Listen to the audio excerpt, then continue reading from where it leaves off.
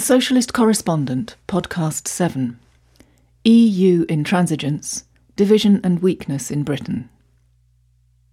Capitalist rivalries within Europe, the intransigence of the EU, the sharp divisions within the British Tory party, and the political weaknesses within Labour have all been further exposed in the 2 years since the referendum vote on Britain leaving the European Union. The divisions within the Tory party are not new, and reflect divisions within the British ruling class. As a party, they have been divided over the EU both prior to its inception as the common market and through its evolution into the EU, and this has continued with varying intensity over the decades since. British capitalism's declining position following the Second World War and the advance of socialism was the context for these divisions. There was the view that socialism in Europe could only be stopped by a strong relationship with the nuclear-armed and militarily superior United States. Whilst maintaining the special relationship with the US, Britain also strove to play a central role in Europe, mainly through NATO, and at the same time tried to continue as a world power with its interests outside of Europe, mainly in its ex-colonies. Churchill had proclaimed this as the Three Circles theory, which held that Britain was assured of a unique influence in international affairs owing to her triple role as main partner of the United States, chief Western European power and the leader of the Commonwealth, the assumption being that all three roles could be harmoniously combined. As compared with the other Western powers, the wealth and strength of Britain in the immediate post-war period rested to a unique degree in its overseas extra-European interests. On the large accumulations of British capital in Australia, Canada, South Africa, Iraq, Iran, Kuwait, India, Malaysia, Rhodesia, Ghana, Nigeria, and many other mainly ex-colonial countries. However, by the early 1960s, it had become more apparent that Britain was no longer strong enough to ride three horses at once, and had to decide which of them was likely to carry it furthest. The decision to give priority to London's Western European interests over the preservation of special trading and financial links with the Commonwealth was taken by the Macmillan government in the early 1960s, although not without dissent within the Tory party. However, the question of priority between Western Europe and the United States remained unresolved and has been a continuing cause of division within the Tory party. Following the end of the Second World War, there was a marked shift towards cooperation between France and Germany, the main fruits of which were, first, the creation of the European Coal and Steel Community in 1951, followed by the European Economic Community, the EEC, in 1957.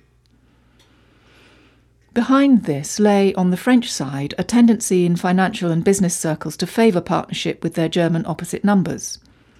It is important in this respect to recall that from the early summer of 1940 until the end of the war, all but a small fraction of French big business went over from alliance with Britain to alliance with Germany. On the West German side, the crushing defeat in 1945, the consolidation of socialism in Eastern Europe, and the formation of a socialist state in East Germany narrowed the territorial base of German capitalism and impelled business and financial circles towards penetration of the Western European market through partnership with France.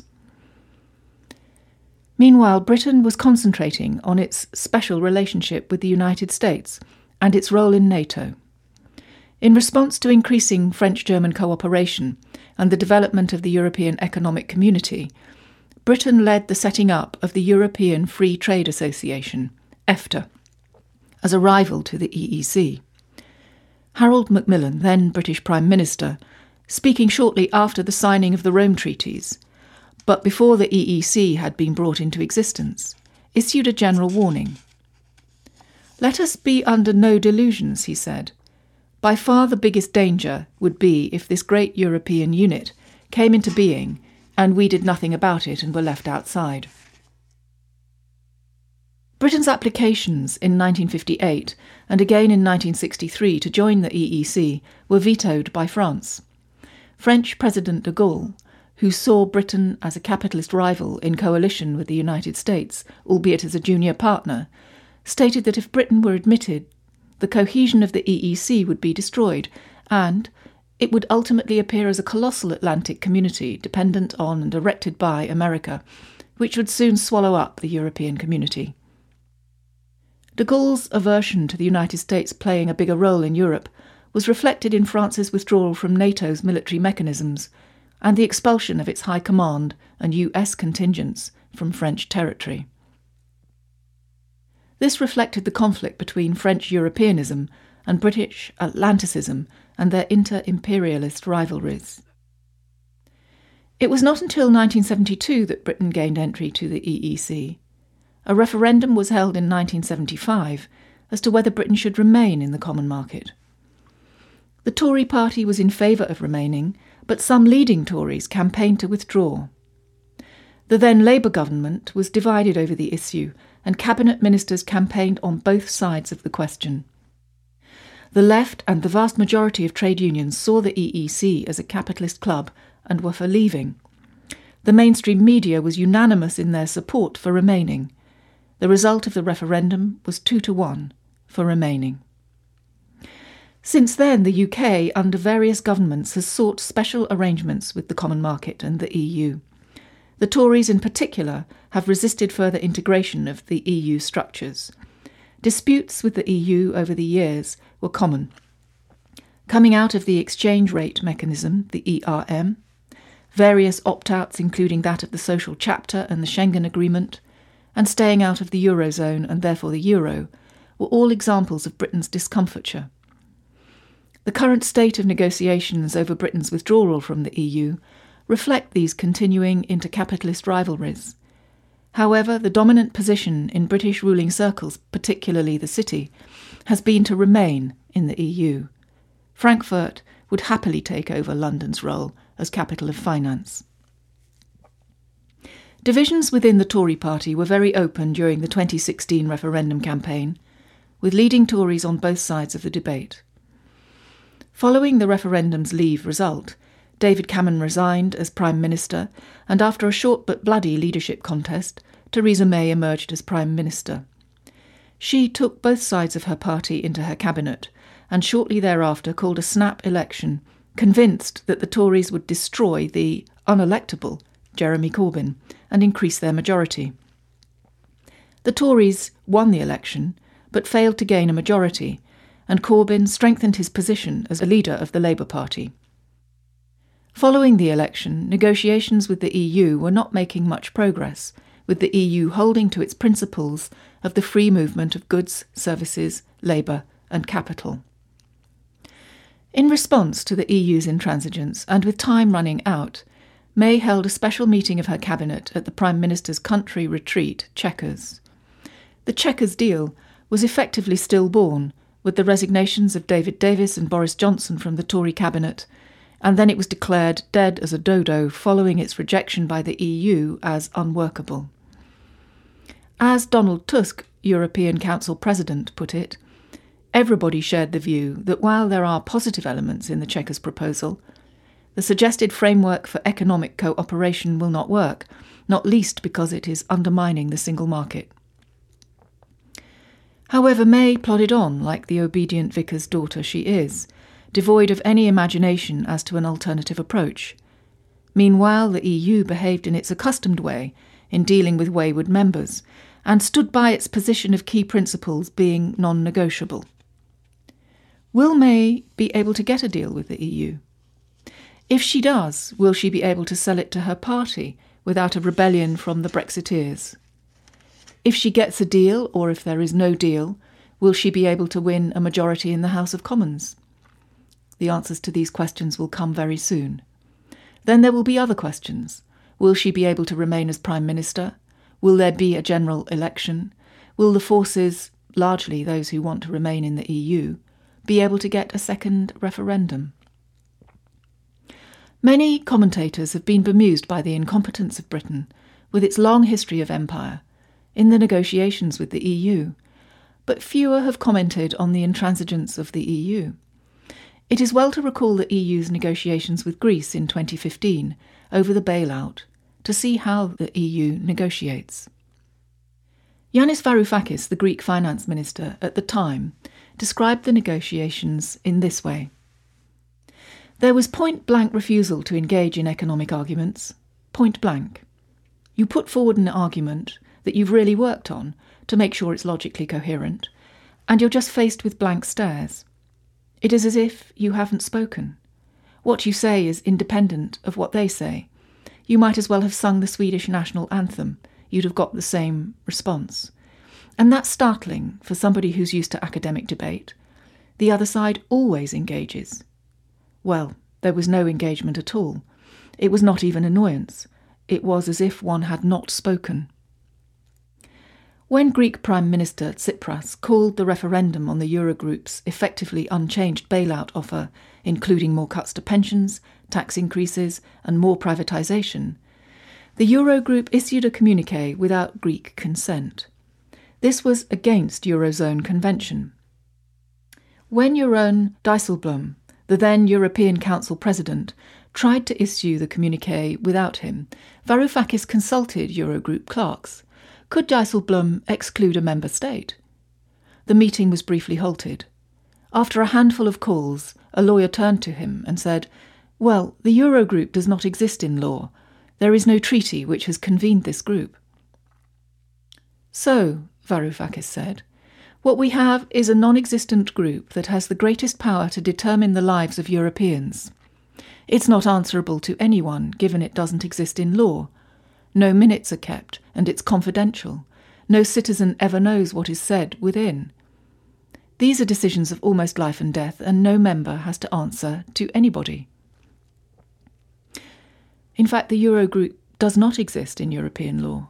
Without written rules or legal process, the Eurogroup makes important decisions that are subsequently rubber-stamped at the EU's Economic and Financial Affairs Council, ECOFIN. Varoufakis further writes, "The lack of written rules or legal procedures is not the only problem.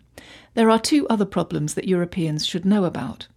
One is that the Troika dominates the Eurogroup and imposes a decision-making process in which the finance ministers are neutered, forced to make decisions on the basis of next to no information. The other is the outrageous opacity of the Eurogroup's proceedings. Every Eurogroup discussion in every meeting proceeds in the following order. First, whatever the topic under discussion, for example the Greek bailout or the French national budget, the representatives of the Troika speak, beginning with the EU's Economic and Financial Affairs Commissioner, moving to the President of the European Central Bank, and finishing off with the representative of the International Monetary Fund. Only then do finance ministers get an opportunity to speak, with the minister of the member state whose case is under discussion going first. This means that before any of the finance ministers speak, the Troika has already shaped the climate of the discussion. Remarkably, when the ministers get to speak, they do so without a single sheet of A4 in front of them, containing information, data, briefings, etc., on the issue under discussion. For example, while discussing the Greek crisis, during the meetings in which I represented the Greek government, I was not even allowed to email to my fellow finance ministers our proposals. They therefore passed judgment on the Greek proposals without ever having seen them.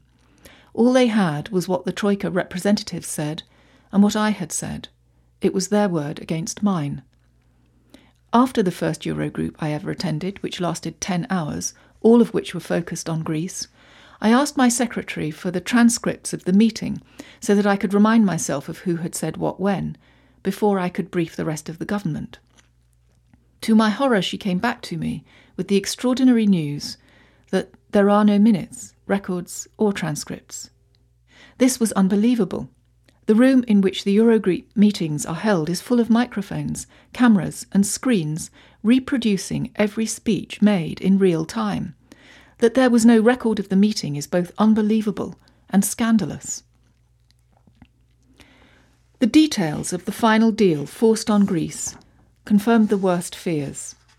For the privilege of remaining in a currency union that had already devastated Greece's economy, Greece surrendered what remained of its financial sovereignty. In exchange for rescue loans, of 82 to 86 billion euros, the Greek government was forced to agree to an even larger package of pension cuts and tax increases than those its citizens had already rejected. But the most humiliating part of the agreement was the forced fire sale privatisation of Greece's state-owned assets that were to raise 50 billion euros. The sales were ensured by strict Eurozone monitoring. The first sale of Greek assets to meet the terms of the bailout programme was that of Greece's 14 regional airports to the German company Fraport in a deal worth 1.2 billion euros for a period of 40 years with an option of a further 10 years. The Greek state earned 450 million euros every year from these airports, so Fraport got ownership on the cheap. A majority of shares in Fraport are held by the German federal state of Hessen and the city of Frankfurt. This means a large chunk of the revenue from the most profitable of Greek airports now goes to the public budget of Germany for the next 40 years. This was followed by the sale of the ports of Piraeus and Thessaloniki. A 67% stake in Piraeus port was sold to the Chinese ocean shipping company COSCO in 2016 for 368.5 million euros. A subsidiary of COSCO already owned two of Piraeus Port's 3 container terminals. Piraeus Port received an annual lease of around 35 million euros from the COSCO subsidiary for the 2 container terminals. 67% of this money now goes to the majority shareholder of Piraeus Port, that is, from one of COSCO's pockets into another. The EU humiliated Greece, plundered its assets, and reduced millions of Greek citizens to poverty, unemployment, and hardship. Greece could not have done worse if it had left the Eurozone and the EU.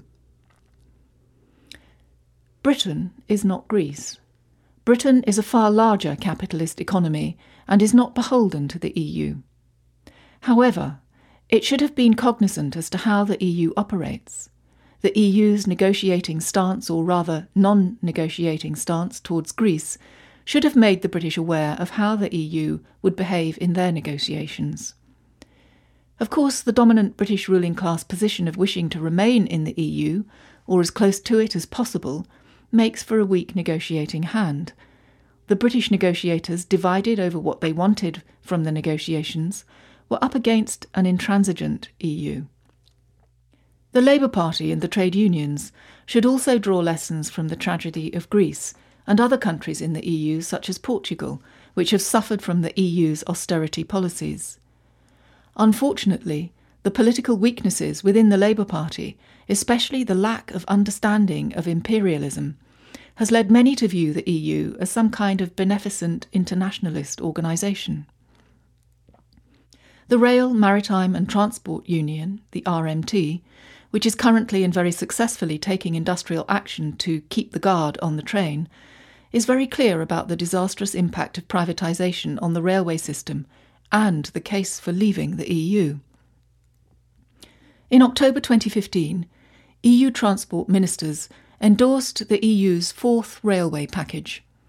The European Council followed suit, agreeing that mandatory competitive tendering should be the main way of awarding political service contracts. The European Parliament then rubber-stamped the EU's 4th railway package, which means that train operators must have complete access to the networks of member states to operate domestic passenger services. A number of EU member states, including France, Germany and the Netherlands, have used EU rail directives to build up a large portfolio of franchises across the EU, giving them a head start in the scramble to dominate the complete opening of rail markets across Europe. These state companies have been skimming the profits in order to invest in their own networks and strengthen their market position. The new EU rules demand that railway companies have access to all EU domestic passenger rail markets from January 1st, 2019, in time for railway timetables starting on December 14th, 2020. Railway privatisation in the UK was a laboratory experiment that was designed in the EU. As railway passengers in Britain well know, It has been an expensive and unmitigated disaster. A vast majority of the public are for taking the railways into public ownership, and it is one of the most popular of the Labour Party's policies. However, if Britain remains in the EU, that policy will be contrary to EU diktat.